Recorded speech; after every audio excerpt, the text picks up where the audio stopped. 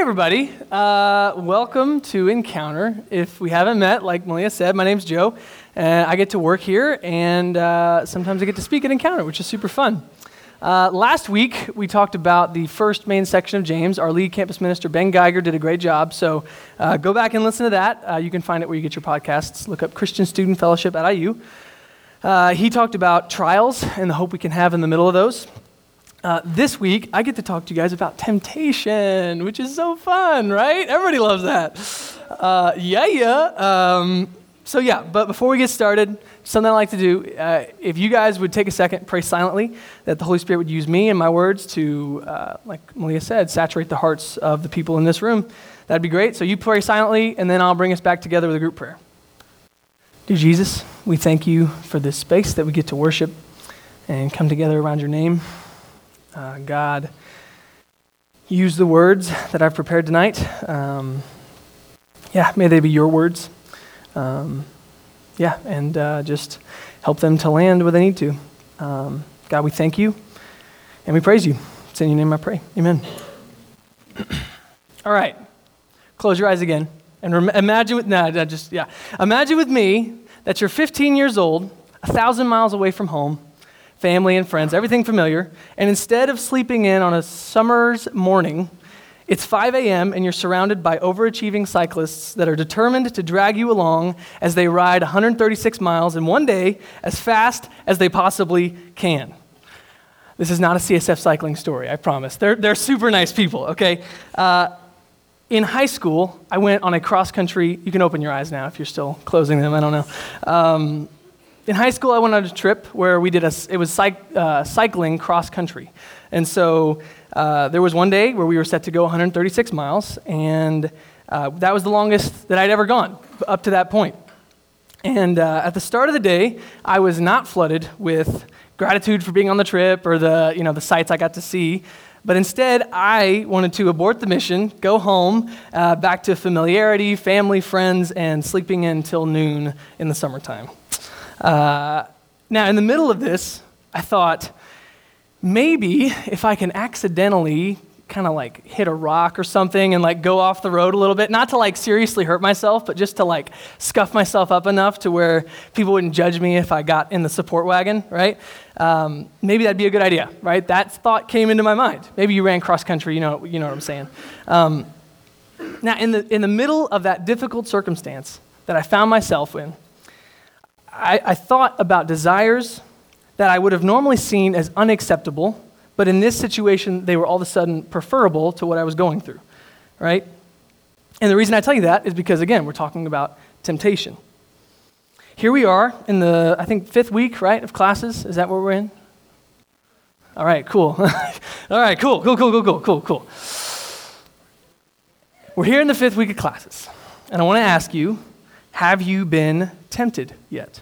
Have you found yourself in environments that pull you in directions that you know you should not go? Maybe with friends, maybe by yourself. Have you found yourself at the end of a familiar path of sin that you were so determined not to go down? We've all been there, and tonight we're going to see how James encourages us in the midst of our temptation. Now, before we actually read the passage tonight, I want to point out that James talks about trials first, and then he immediately talks about temptation. And I think this is important because I think he's telling us that when trials come, and they will come, temptation will never be far behind. Let me give you an example. If I asked your opinion, I'm sure you would agree that drinking an entire bottle of whiskey as fast as you can is not a healthy activity, right? We would all agree. But if someone you love dies, or maybe a relationship ends, or you lose a job, or you fail a class, all of a sudden, it doesn't sound so bad, right? And it might even sound preferable to your current situation. When we find ourselves in the midst of something difficult, thoughts will enter our minds that will claim to offer reprieve from the pain that we're in. But if we indulge them, these thoughts will lead us to sin and death, as we will see here in a minute. But as a prereq for talking about temptation, I want us to understand that with every trial comes the opportunity for temptation. So tonight, we're going to look in depth at where temptation comes from. These are my 3 points. Ready? Where does temptation come from? Where will it lead us? And how can we break the cycle? And one more thing to say is that my intent here is not to cause shame for anybody, right? We all struggle with a variety of things in the same way. So I hope that you don't leave here feeling that way. I hope you leave here feeling encouraged to battle your temptation and sin more effectively. So let's read the passage and then we'll jump in. Here we go. This is James chapter 1, verses 13 through 18. When tempted, no one should say, God is tempting me. For God cannot be tempted by evil, nor does he tempt anyone. But each person is tempted when they are dragged away by their own evil desire and enticed. And then, after desire has conceived, it gives birth to sin, and sin, when it is full grown, gives birth to death. Don't be deceived, my dear brothers and sisters. Every good and perfect gift is from above, coming down from the Father of the heavenly lights, who does not change like the shifting shadows. He chose to give us birth through the word of truth, that we might be a kind of first fruits of all he created. So, where does temptation come from? Have you ever asked this question, right? James starts by addressing this question with an answer that we may not like. He tells us that our temptation doesn't come from God, right? And maybe we've felt this way, like God is responsible for our response to hardships.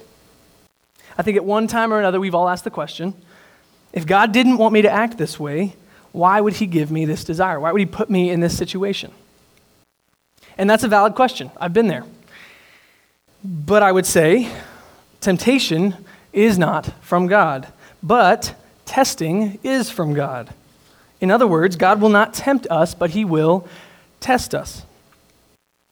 Now, for the sake of clarity, I want to define these two words.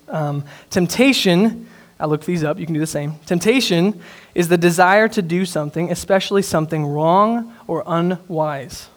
Whereas testing means to reveal a person's capabilities by putting them under strain. The difference is small, but it's hugely important. A temptation is designed to entice us to fail or to choose the wrong option. A test, on the other hand, is designed to be an opportunity for what is inside of us to naturally come out. And you can see this through the Bible, the entire thing. But I think that the best example is found right at the beginning. God placed the tree of the knowledge of good and evil right in Adam and Eve's front yard and told them not to eat of it. That sounds like a trial. That sounds like a hardship, right? But what God did not do is slither up next to them and say, hey, are you hungry? You should, that tree over there looks really good. You should go get yourself, we say apple, but it wasn't an apple. It just says it's a fruit. But anyway, God doesn't do that, right? God will not tempt you, but will God allow you to walk through hard situations in order to see what's truly in your heart? Yes, absolutely yes. Deuteronomy tells us that God led his people into the wilderness for 40 years in order to see what was in their hearts. God will allow us to endure hardships, just like Ben was talking about last week, right, with trials. God will allow us to endure hardships in order to see what naturally flows out of us, not to entice us to fail. Right? Instead of pointing to God as the source of temptation, James will point to something else entirely. And a lot of us might instinctually point to the devil, right? Like, that makes sense. And it's not necessarily wrong. James will mention the devil later on in this letter, but he doesn't say anything about our spiritual enemy here. What does he say, right? And this is how it's phrased in the ESV, which I love. It says, but each person is tempted when he is lured and enticed by his own desire. Temptation is not an attack from the outside. It arises from within us. And the reason I love the ESV version is because of that word lure, right? It's fishing imagery. Who fishes in here? Who's a fisherman? Yeah, a little bit? Okay. I think it's boring, but I go with friends and they make it fun, But I love the imagery, right? Because what do you do when you fish? You put a lure on the hook. And the goal is that you want that fish to get distracted, to move towards the bait, and to take a big old bite without ever seeing your hook, right? Temptation works the same way for us. When Ben Stewart preached on this section of James, and I love to quote Ben Stewart, it's like a thing I do every time, he said, you want to grab the mind's attention, you want to stir the heart's affection so that fish will enact the will, right? And again, this is what happens inside of us. In that example, right, the fisherman, he wants to grab that fish's attention. Ooh, what's that, a shiny thingy that's, it's like, oh, that's distracting, right? And then not only that, but he wants that fish to think, ooh, that's a meal and I want to go get it now. And once he's got him, the fish takes a willful step, chomps down on that bait, and never sees the hook. This is how temptation works. It grabs our attention, it stirs our affection, so that we take an active, willful step away from what we know to be right. And did you notice that James says, but each person is tempted and lured when he is enticed by his own desire. Right? This process is tailor-made for you. We all have inclinations and proclivities within us that we have a weakness towards. For some of us, it's substance abuse. For others, the desire for approval, and still for others, it may be lustful desires. I will say this loud and clear. Some of the best knowledge you can have is what your desires are, what your temptations are, and where they come from. So, where does temptation come from? James says that it's not from God, it's from us. It's from us. So, let's talk about where temptation leads us. Where is it going? The next verse says this. Then, after desire has conceived, it gives birth to sin. And when it is full grown, gives birth to death. This is the pattern of temptation every single time. When temptation grabs our attention and stirs our affection, we enact our will and sin is born. Now, this may seem inconsequential to some of you, right? What's the big deal with sin? Well, in the Hebrew, right, the sin is translated as, it comes from a word that means to miss the mark. Essentially, there's a standard, and we have missed it. And some of you, that still may not mean a ton, and I get that. But look where James goes next. He says, when sin is fully grown, it gives birth to death. If I indulge in my temptation here, sin is born. And left unchecked, when sin grows up, she has a baby named death. So when I indulge my sin here, what I'm getting is death. Temptation, death.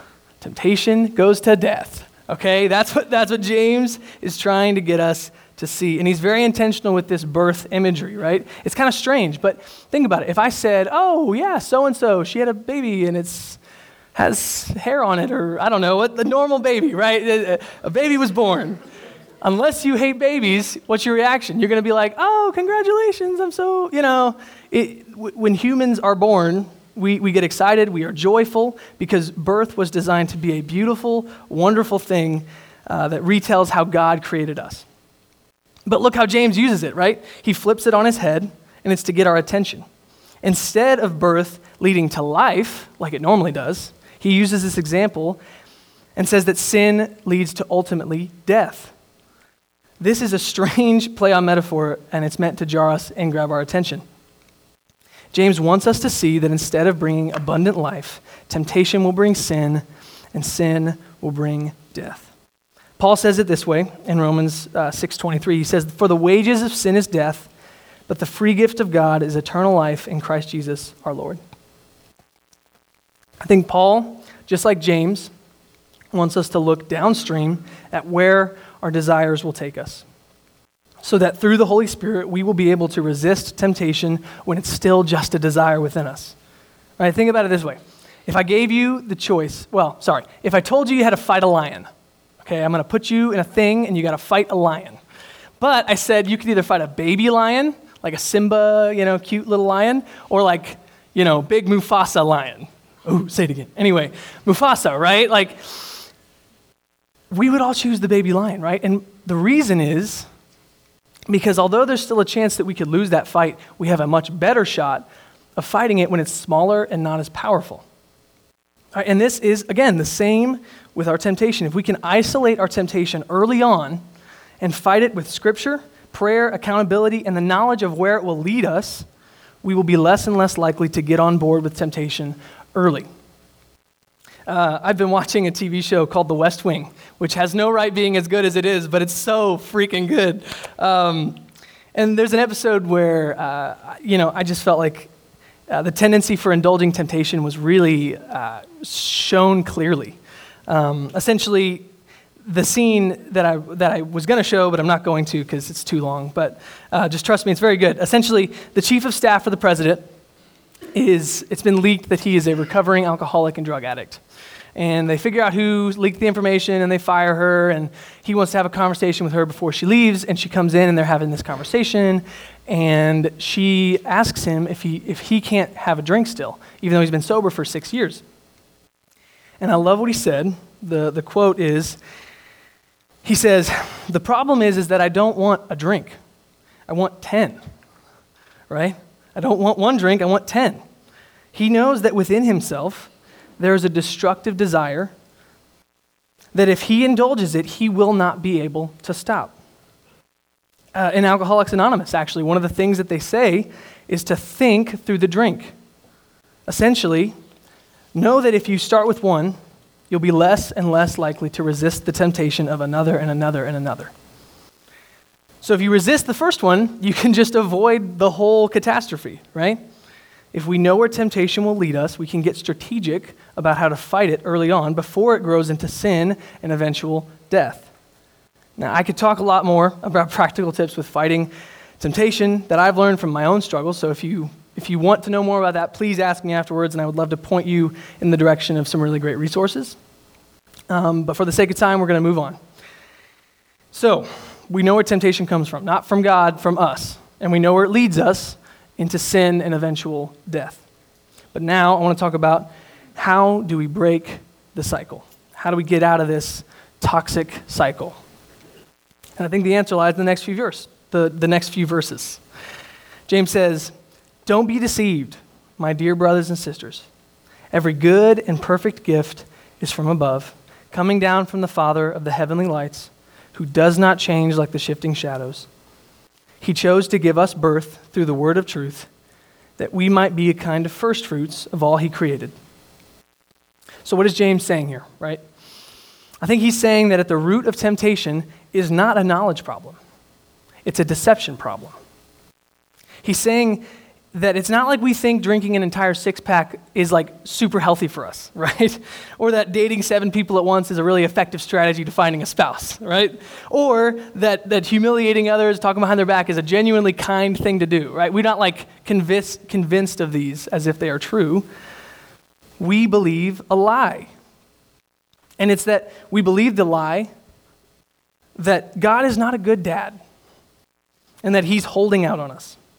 And that we better go try to find satisfaction some other place because he won't give it to us, right? That's the lie that Adam and Eve believed in the garden, and it's the lie that we believe when we take our hunger for what only God can provide to the broken world that we live in. In Jeremiah 2, God speaks through Jeremiah and says this about his people, the Israelites. He says, "For my people have committed 2 evils. They have forsaken me, the fountain of living waters, and they've hewed out cisterns for themselves, broken cisterns that can hold no water." God says that his people have abandoned him, the true source of life, but not only that, they've made cisterns, which they're essentially for storing water in the ancient world. But these cisterns can't even hold water effectively. So God's people have abandoned God, and they've run to the cheap imitations of his love that they found in the world. And we do the same thing all the time. We constantly forget that God is good, and we believe the lie that he's holding out on us or that he doesn't really love us. And this is the catalyst that drives us into cycles of addiction as we attempt to find the satisfaction that only God can give. And James, again, we said it at the beginning of the series, he is here to convict us, challenge us, and encourage us. He is here to tear this mindset down. He implores us, do not be deceived, my dear brothers and sisters. Like I said, James knows that we don't have a knowledge problem. We have a deception problem, right? We believe the lie that God is not good and that he doesn't care. And as a result, we have traveled down many broken roads, desperately searching for the love that only he can give us. Right? And then James goes on and says, every good and perfect gift is from above, coming down from the Father of the heavenly lights, who does not change like the shifting shadows. Unlike his creation, God does not change. He will not say one thing and mean another. Unlike his creation, he will not lie, he will not cheat, he will not deceive. He is not holding out on you. He is a good dad. and he delights to give gifts to his kids. Jesus actually says this in Matthew 7. He says, "Or which one of you, if his son asks him for bread, will give him a stone?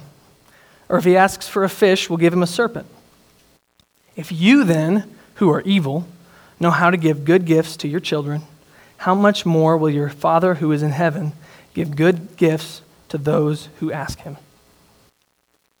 Again, I could talk for a long, long time up here about practical strategies to fight sin, to fight temptation, and those are all very valuable.